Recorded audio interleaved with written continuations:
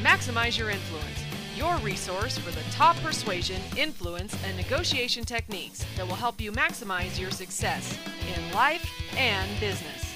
And now, here are your hosts, Kurt Mortensen and Steve Olson.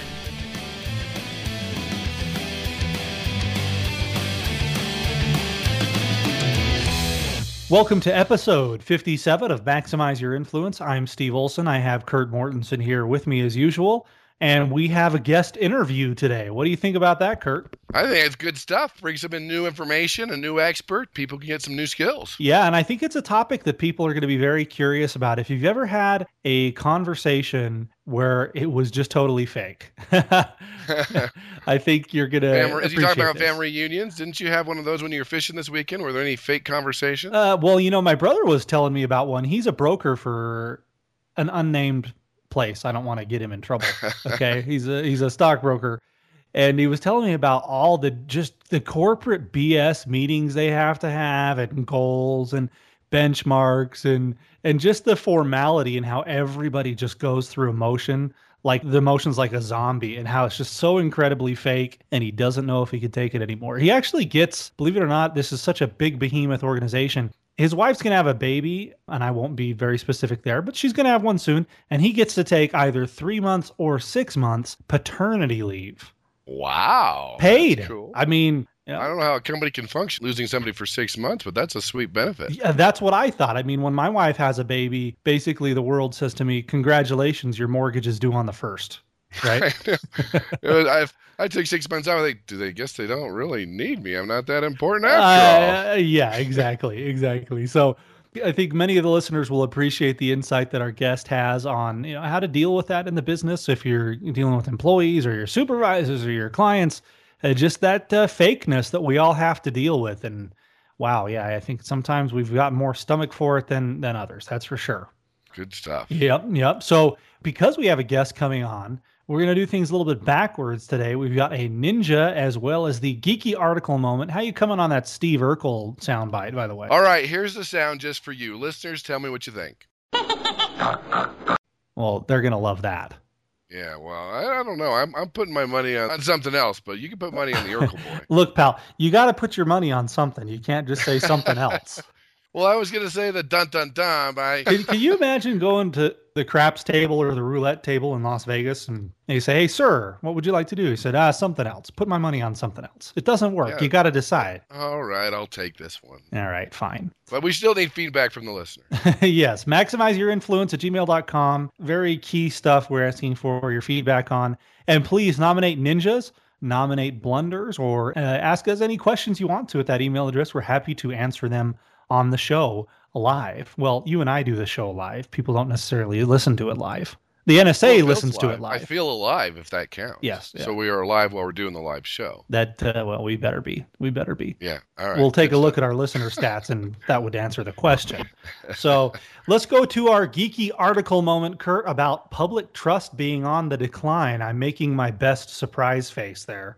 Yeah, this will be one of those, articles. It's worse than we thought. I've always told people that, hey, it is an all-time low, that 20, 30 years ago, the mindset was, I trust you, give me a reason not to. Now, I don't trust you, give me a reason to trust you. So this is from the famous Association for Psychological Science. They went out and found people that, it's actually the lowest point in 30 years. And Dr. Twenge of San Diego State University did a lot of the studies.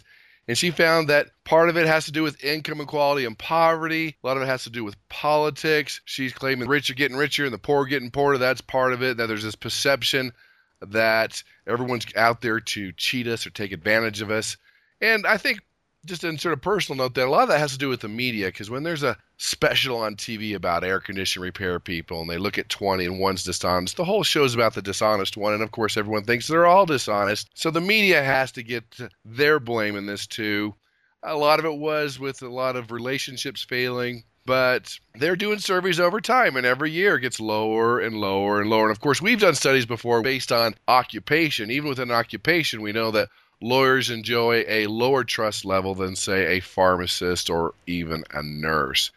Well, they did find that young people today are more optimistic, that they're not as distrustful of other people and institutions. So it is something that's learned, but social trends over the last 40 years, there's a huge decline in trust, which is very, very important for persuaders. And here's my message from this is, even though you're a good, trustworthy, honest person, and we know you are because you listen to the show, so I'll put that plug in. That's right. Even though you're an influential person, does not mean people trust you. It is something that you have to earn more than ever.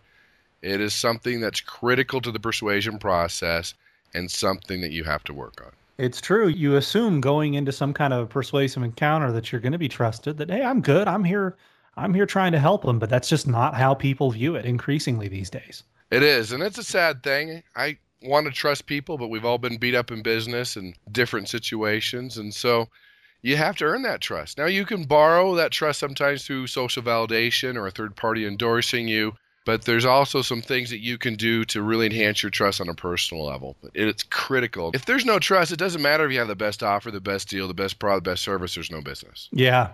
That happened to me the other day where I got in that groove of just assuming that people trust me. I was talking to a property seller and I thought the conversation was going pretty well, and we're starting to wind it down. And I asked them for their email because I needed to send them some stuff pertinent to the conversation that we just had. And they said, I'd rather not give that out. I'm thinking, whoa, I missed big time. They won't even give me their email. Yeah, that would be a red flag right there. Yeah. I wanted to say to the guy, you think I'm going to put you on some kind of Viagra spam list? What's the problem here? What am I going to do with your email?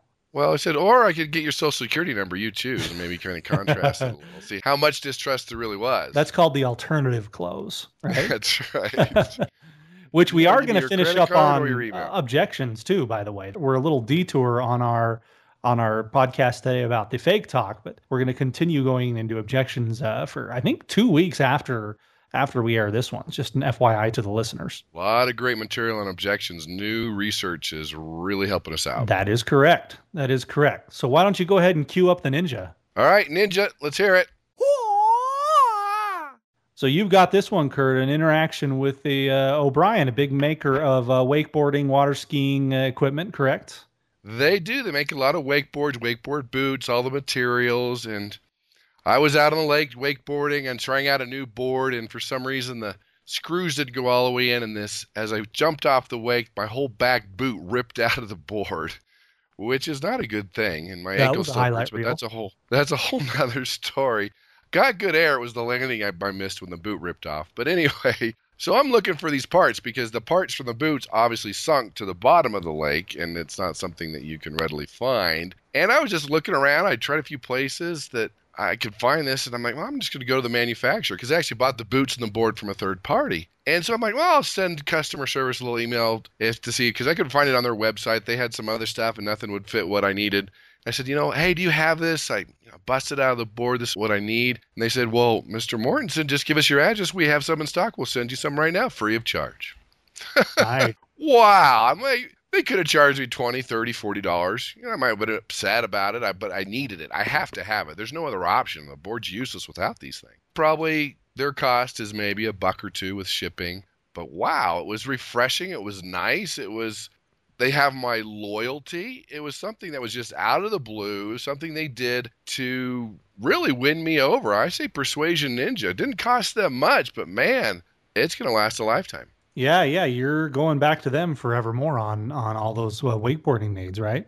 Yeah, again, it didn't cost them much. It really took me back because I was expecting for them to ream me. Because you know how when you need that nut or that bolt, that little thing, that one little piece to make the thing whole, they always bend you over because they know you have to have them, right? And they do, and because you have to have it. You have to have that bulb, or you have to have that piece. You have to have the one thing for your car. And when you buy parts for your car that you're paying 10 times more than you should, but you have to get it. And I felt, wow, I didn't ask for it. They just did it out of the blue, and I really appreciate it. So thumbs up to the O'Brien people in Washington State. That's great, because you're right. They do. They get you. When they know they've got you, they just show no mercy, and you're only going to go back to that person in the future if you absolutely have no choice, because you just start looking for other options immediately. I think that's why Radio Shack's out of business. Yeah. Right? Because you went there and you needed that one little thing and you're left paying $50 for something. Like, wait a minute, I'm pretty sure you probably make that for $2. That's how those stupid Apple replacement parts are. Like a charger for my laptop, like $90. Yeah, that's where they get you. They got me when I bought it too. They never stopped getting me. They do. And every once in a while, a little freebie here, there, or something they can give. It makes a huge difference because just with anything, if it's all negative, negative, negative, there's no positives, eventually you'll no longer be a customer.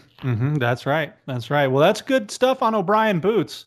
Why don't we go ahead and cut to our interview with John R. Stoker, author of Fake Talk.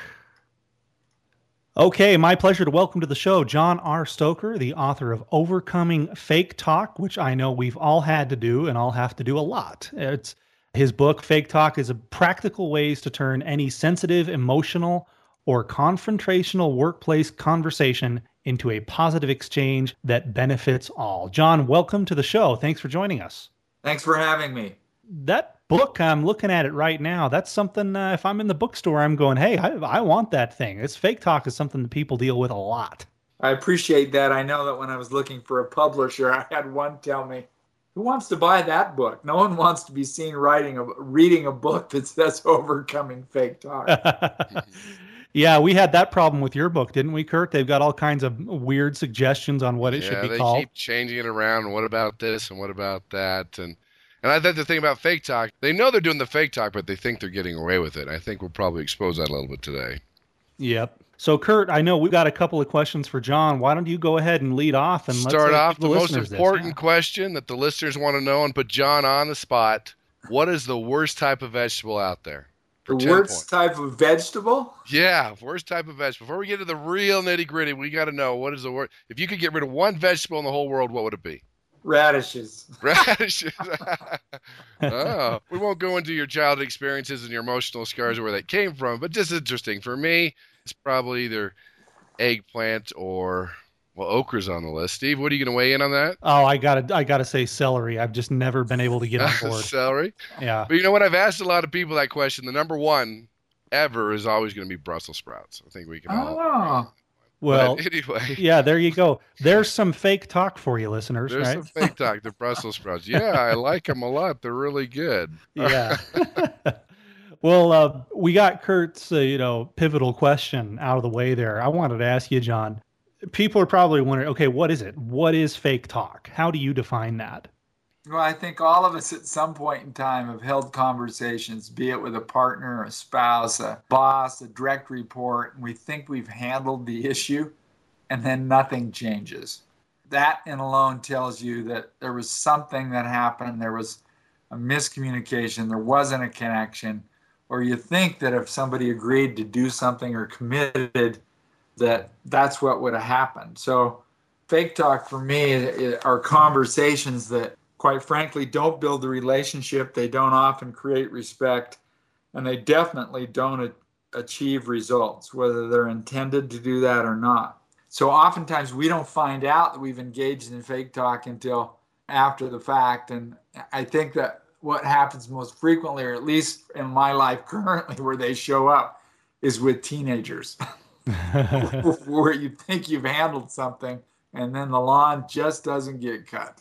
Yeah, I can see that with teenagers and studying persuasion and influence. A lot of times as managers think they've persuaded or they influenced someone or had a great conversation. Of course, nothing's changed. So absolutely. So let me ask you a question here, John. I think a lot of this Fake Talk, and tell me if I'm wrong here, comes from people being conflict adverse. They don't want people to get mad. They don't want to argue. And so they kind of beat around the bush. So let me ask you this. Why do you think that so many people are conflict adverse? That's a great question. In fact, I remember 2 days before I graduated from law school, I was with my class. There was 122 of us in class. And a professor asked, how many of you will not practice law? And it was over 80. Wow. And he about dropped out of his chair. And so he went around the room and said, what are you going to do? And there were some people who said, I'm going to be a lobbyist. Somebody said, I'm going to be a city manager. One of my classmates wanted to teach elementary school. One was going to practice law but write wills. It was kind of interesting. So I just think that people have an aversion to disagreement. And probably the part of that that's hardest for them is when people get emotional. That when emotion flares, and I'm not talking about a happy kind, I'm talking about negative, hot, accusatory. People get so angry that they either could melt plate metal with a stare or burn a hole in the carpet. And people just don't know what to do with that. And so People are conflict averse. That's been my experience. And so I think there's research that says that 80% of people are averse to conflict in some way, shape, or form. So I think it deals a lot with the fact that what they think is going to happen. In fact, what's interesting is, we all make observations of a situation. I kind of started to try to look into that.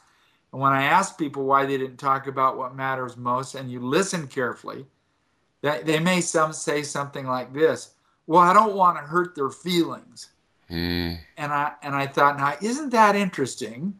What they're doing is projecting into the future something that's going to happen from the present with no data or facts that it's actually going to happen. So I'd push a little bit and I'd say, well, how do you know that's going to happen?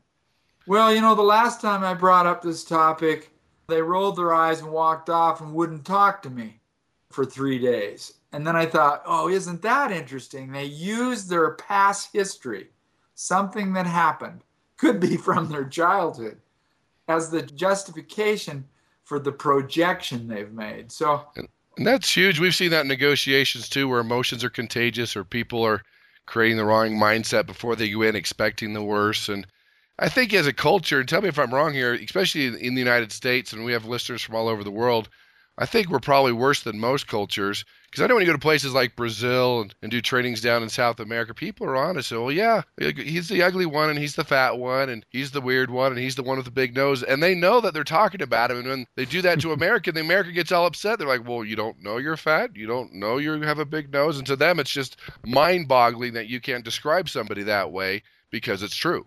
No, I'd agree. And I think oftentimes Asian cultures would probably be susceptible to being conflict averse.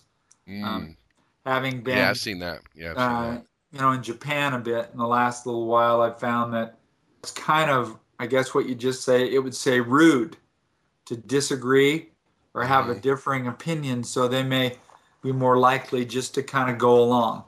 I see that with trading in Asia. A lot of times they want to ask questions because you're the expert, and that would be rude, and that makes it tough to do trading sometimes.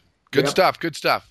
Yeah, you have other cultures too where in a negotiation, the fight, the struggle is expected. You have to do that. They're the opposite of some of the Japanese culture that you're talking about. Yes, absolutely. Like that would be anywhere you get off a cruise ship.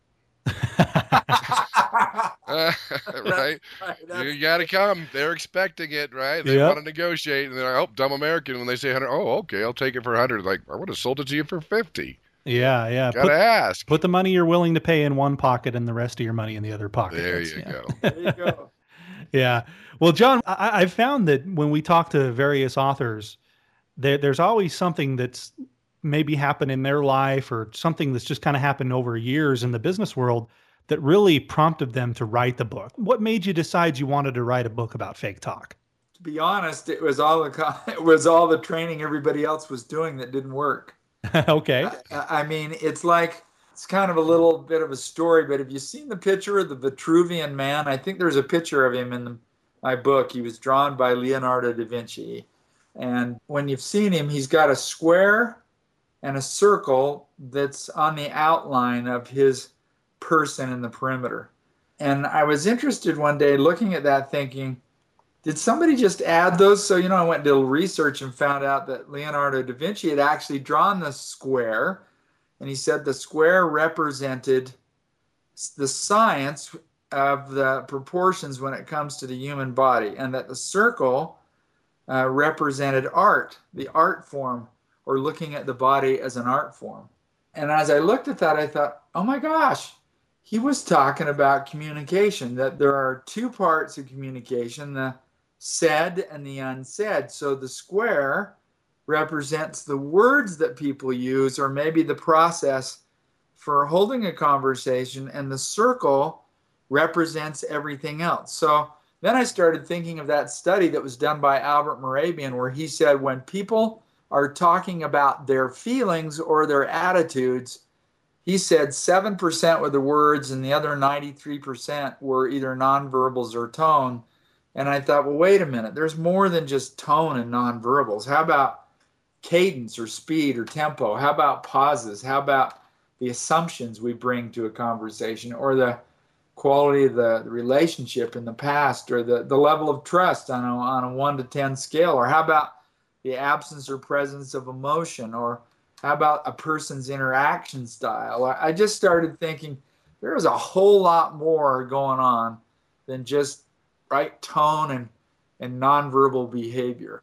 And I thought maybe that's the reason we engage in fake talk, is because so many of the programs or the people that are out there teaching communication are focusing on the 7%. So that's kind of the epiphany I had a number of years ago, maybe 8 years ago. And then I started looking at how these other dynamics actually influence the conversation, and started playing with them and tinkering and experimenting to see if I can improve the quality of my own conversations, and then created a whole bunch of skills and principles around those particular dynamics that would help people to be more effective in the way they communicate with one another. Very interesting. Well, let me ask you this, and if we look at all the conversations that we avoid, or the most difficult to hold, that we run away from, what is that one conversation that we all run or we all avoid? It's probably the conversation with a partner. Like a spouse partner or a business partner or both? I'm talking about a personal partner in some kind of a relationship outside of work. I mean, I think people have a tendency to be guarded at work, and they're probably more, what would you say, consciously conscious, if they're smart, about what they're saying and what they're not saying. Where at work, sometimes I think we tend to let our guard down. I did, I was a practicing attorney for a number of years, and did about, I think it was 200 plus divorces in 4-year period. And I kind of found that a couple's ability to talk openly and honestly and solve problems together was a pretty good indicator of whether or not they were going to stay together or not. And so I just think there are some topics that people who are in relationship, will avoid. And so consequently, the relationship doesn't improve. That would probably be my number one. And then outside of a personal relationship, in professional relationships, there's just some conversations that people are afraid to hold. Like, no one wants to give. I think the research says that 85% of individual contributors would not give feedback to their boss even if they knew their boss had done something that was illegal or that would damage the company. And you got to say, well, why? Well, obviously the why is, or what? There's a possibility you're going to lose your job. And so if that's what people are thinking, then they're not going to run the risk of even going there if they think there is some consequence to them. Yeah, it does. Whether it's a personal relationship or business, those things tend to fester. And that's a strange thing about listening or conversations or communications in general. Most people think they're doing okay. And we know that's one of the main areas that cause divorce or challenges in business. And it's something that we can all definitely work on. Well, and I think you kind of framed it in a way. I would frame it a little differently, but I think a lot of us are, unless we're often unconscious or unconsciously unconscious.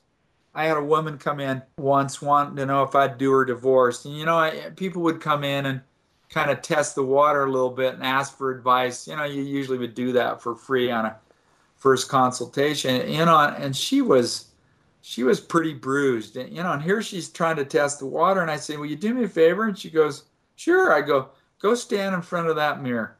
And she went and stood in front of the mirror in my office. And I said, tell me what your neck looks like. Tell me what those are on your arms. Tell me what's going on with that left eye.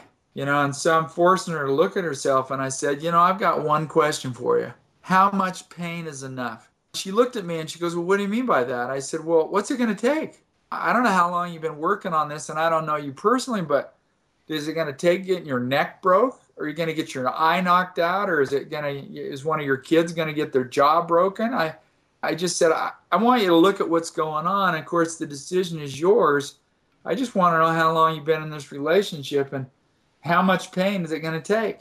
She sat there for quite a while, got a little teary, and then she just said, well, you know what? I go, no, what? She says, the devil I know is better than the devil I don't. And I just said, well, maybe we ought to make some different choices here and see if we can do something about this. But the decision is yours. And so sometimes I think what happens is we just kind of don't stop and take a look, right? Is this business relationship working? Is this job working? Am I getting the results that I want in my life? Is the quality of my current relationship with my companion, friend, or spouse what it really should be or needs to be? And so if we'd wake up a little bit and kind of take a look at where we're at in terms of results or relationship and respect, maybe it would help us be more aware of where we are and what we're getting, and that would put us in a position to do something that would allow us to make another choice or to work on something so we can improve it. Absolutely. See, you had a real conversation with her, obviously. It made her think about some things that she obviously hadn't thought about previously. Whether it's an atmosphere like that, it's business, it's a personal relationship. What are some of the pointers that you find you're constantly giving to people as to how they can create a real conversation with somebody as opposed to a fake one? It starts with being more aware within ourselves of where we are, where we're going, and what we're getting. Because if a person could say, let's say I said, is my relationship with my boss really what I'd like it to be? Do I really enjoy work? Do I find that I'm getting the success that I want? And if I answered no to all those questions, that's quite telling. That all of a sudden means that, you know what, here's an opportunity to do some things differently than maybe I've done in the past. So if a person can't see where they are, it's kind of hard to determine where you want to go if you don't know where you really are. So I would say part of that has to be kind of a self-awareness piece. I think another thing is that, secondly, we're very quick to jump to assumptions about people, to form judgments about people that are not positive. And part of that has to do with the fact that 2/3 of our brain is wired negatively. Let's say I was upset with you, Steve. If I could use my own emotion as a cue that I'm thinking something, so I'm upset. Well, whoa, what's that all about? Now I'm going to work on myself a little bit again. I'm upset with Steve because, and I'm going to finish that sentence as many times as I can and try to identify the underlying assumptions of the emotion that I may be currently experiencing. If I can do that, then I can challenge those assumptions for accuracy. And one of the ways of doing that is just to be able to say, well, where's the evidence or data for that thinking? And oftentimes I've found that we don't have any. I mean, and we do it naturally because of the way the brain's hardwired. In fact, when I wrote the book, the publisher said, we'd really like you to record a little video vignette at the end of every chapter. So if everybody looks at the end of a chapter, it gives a link there where people can go and I tell a story or talk about a principle or a concept that's not in the book. And one of them, we were downstairs recording these, and my spouse came out of a side office holding the new camera we'd bought in one arm and a roll of paper towels in another. And I looked at her and I said, I certainly hope you didn't use those paper towels to wipe the lens on that new camera. And she goes, you want to try that again, buddy? And I go, okay, I'm sorry. So I just noticed the data I had, but I had no information whatsoever that she had done what I was assuming that she did. And I think we do that a lot to people. We make judgments or assumptions that are maybe more a reflection of us than they are of them. And so if there's a way to slow down a little bit and take a look at your thinking before we open our mouth and remove all doubt, maybe we ought to do that a little more and give people the benefit of the doubt, or at least look for the data that created the reaction, or what we really want to say, or what we really feel. That'd be the second one. And the third one is I don't think we ask one another enough questions. We assume we know what a person's thinking or what they're going to do, and it doesn't even cross our mind to even say, gosh, I asked you to do this. Can you do it? Can you do it tomorrow by 4? Is there anything you need from me? Is there something that may get in the way? We're back to the assumptions thing again, but we don't stop and ask. So one of the things I always try to do when I'm coaching somebody or trying to help them solve a communications or a conversations kind of a challenge is I'll ask a ton of questions, because the way people answer will tell me kind of what they're thinking, what they're feeling, and help me to kind of craft an answer or response that's more complete rather than me just assuming that I know what the challenge is. So those would be three I think we could do. And maybe the fourth is, I don't think we listen as much as we think we do. We listen from the perspective of our own agenda. We listen to see whether we agree or disagree. Sometimes I think we listen to be validated in what we've already decided we think, rather than really being open and giving our full attention, not only mentally, but physically, to the person that we're interacting with. So if, I was doing a quick and dirty, I'd probably do those four, right? That's helpful. Yeah, that's good stuff. So the big picture here, our listeners are always wanting to know how to maximize their influence. Some are entrepreneurs, some are in sales, some are managers, some are CEOs. So big picture, when they're having a conversation with someone, how do they make it more influential to where they can get people to want to do what they want them to do and like doing it? Gosh, I'd have to change that up with each one. But if I just took sales, the old adage, telling ain't selling. I think a good salesman is going to ask a lot of questions, try to understand what's important to the person and where they're coming from.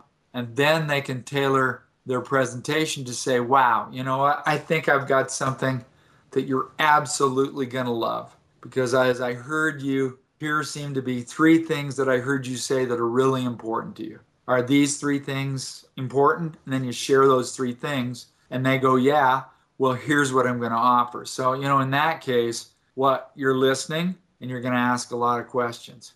Somebody asked me this morning in an interview I did, who was fairly high up. He said, gosh, from reading your book, I've really realized that I'm not a very good listener. He said, he asked me, how could people learn what's really important to their people? This is kind of maybe for a leader. If you really want to know what's important to the people that work for you, you can listen to what they complain about. And what's interesting about that is that what people complain about or blame or, whine about is really underlying that complaint is a positive value. So if somebody said to me, gosh, John, you're always in such a hurry. You never slow down. I just wish you'd listen to what I got to say on this. Even though they're kind of complaining about my behavior, the positive value in that statement is I got something to say and I wish you'd listen. So if I heard somebody that worked for me say that a couple times, I know that it's hard for that person to maybe step up and get my attention and that they want to be listened to. That's a value they have, is to be listened to. So when I'm dealing with them, I'm really going to make sure I focus on what they're saying to me.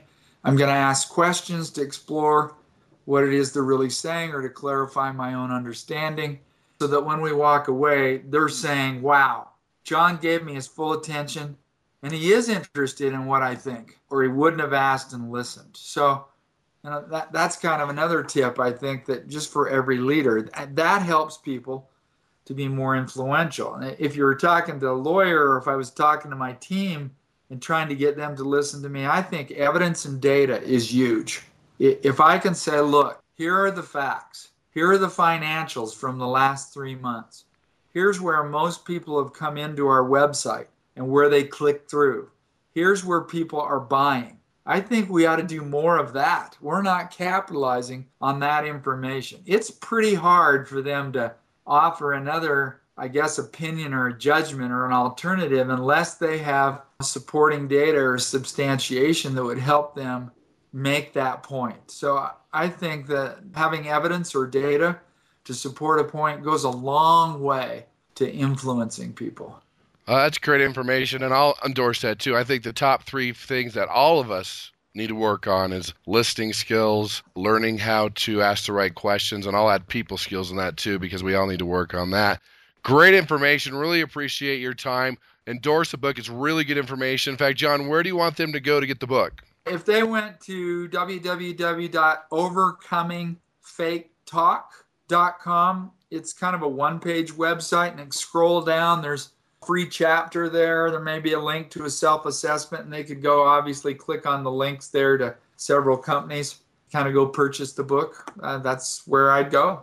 All right. Good stuff. Yeah. Thanks so much for your time, John. We appreciate having you on the show, and let us know when the next one's coming out. We'll get you back on for sure. I appreciate it, guys. Thanks so much. Thank you. Okay, everybody, thanks again for joining us with our interview with John Stoker. Great interview about fake talk, and I love some of the pointers that he gave. It got me thinking. Made some points about how we just don't listen the way that we think we do, and I spend a lot more time talking at people than I do listening to them. Kurt, you have any thoughts on the interview with John?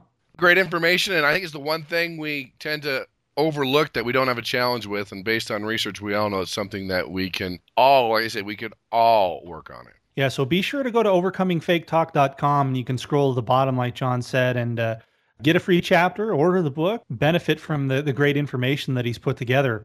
As always, if you have questions for us, comments, questions, insults for Kurt, email us at maximizeyourinfluence@gmail.com, and we are on Stitcher Radio, we are on iTunes, we are on the Windows Marketplace. Just go to the website, maximizeyourinfluence.com. You can listen directly there, too. So there you have it. Thanks for joining us again. We'll catch you next week on another episode of Maximize Your Influence. See you next week.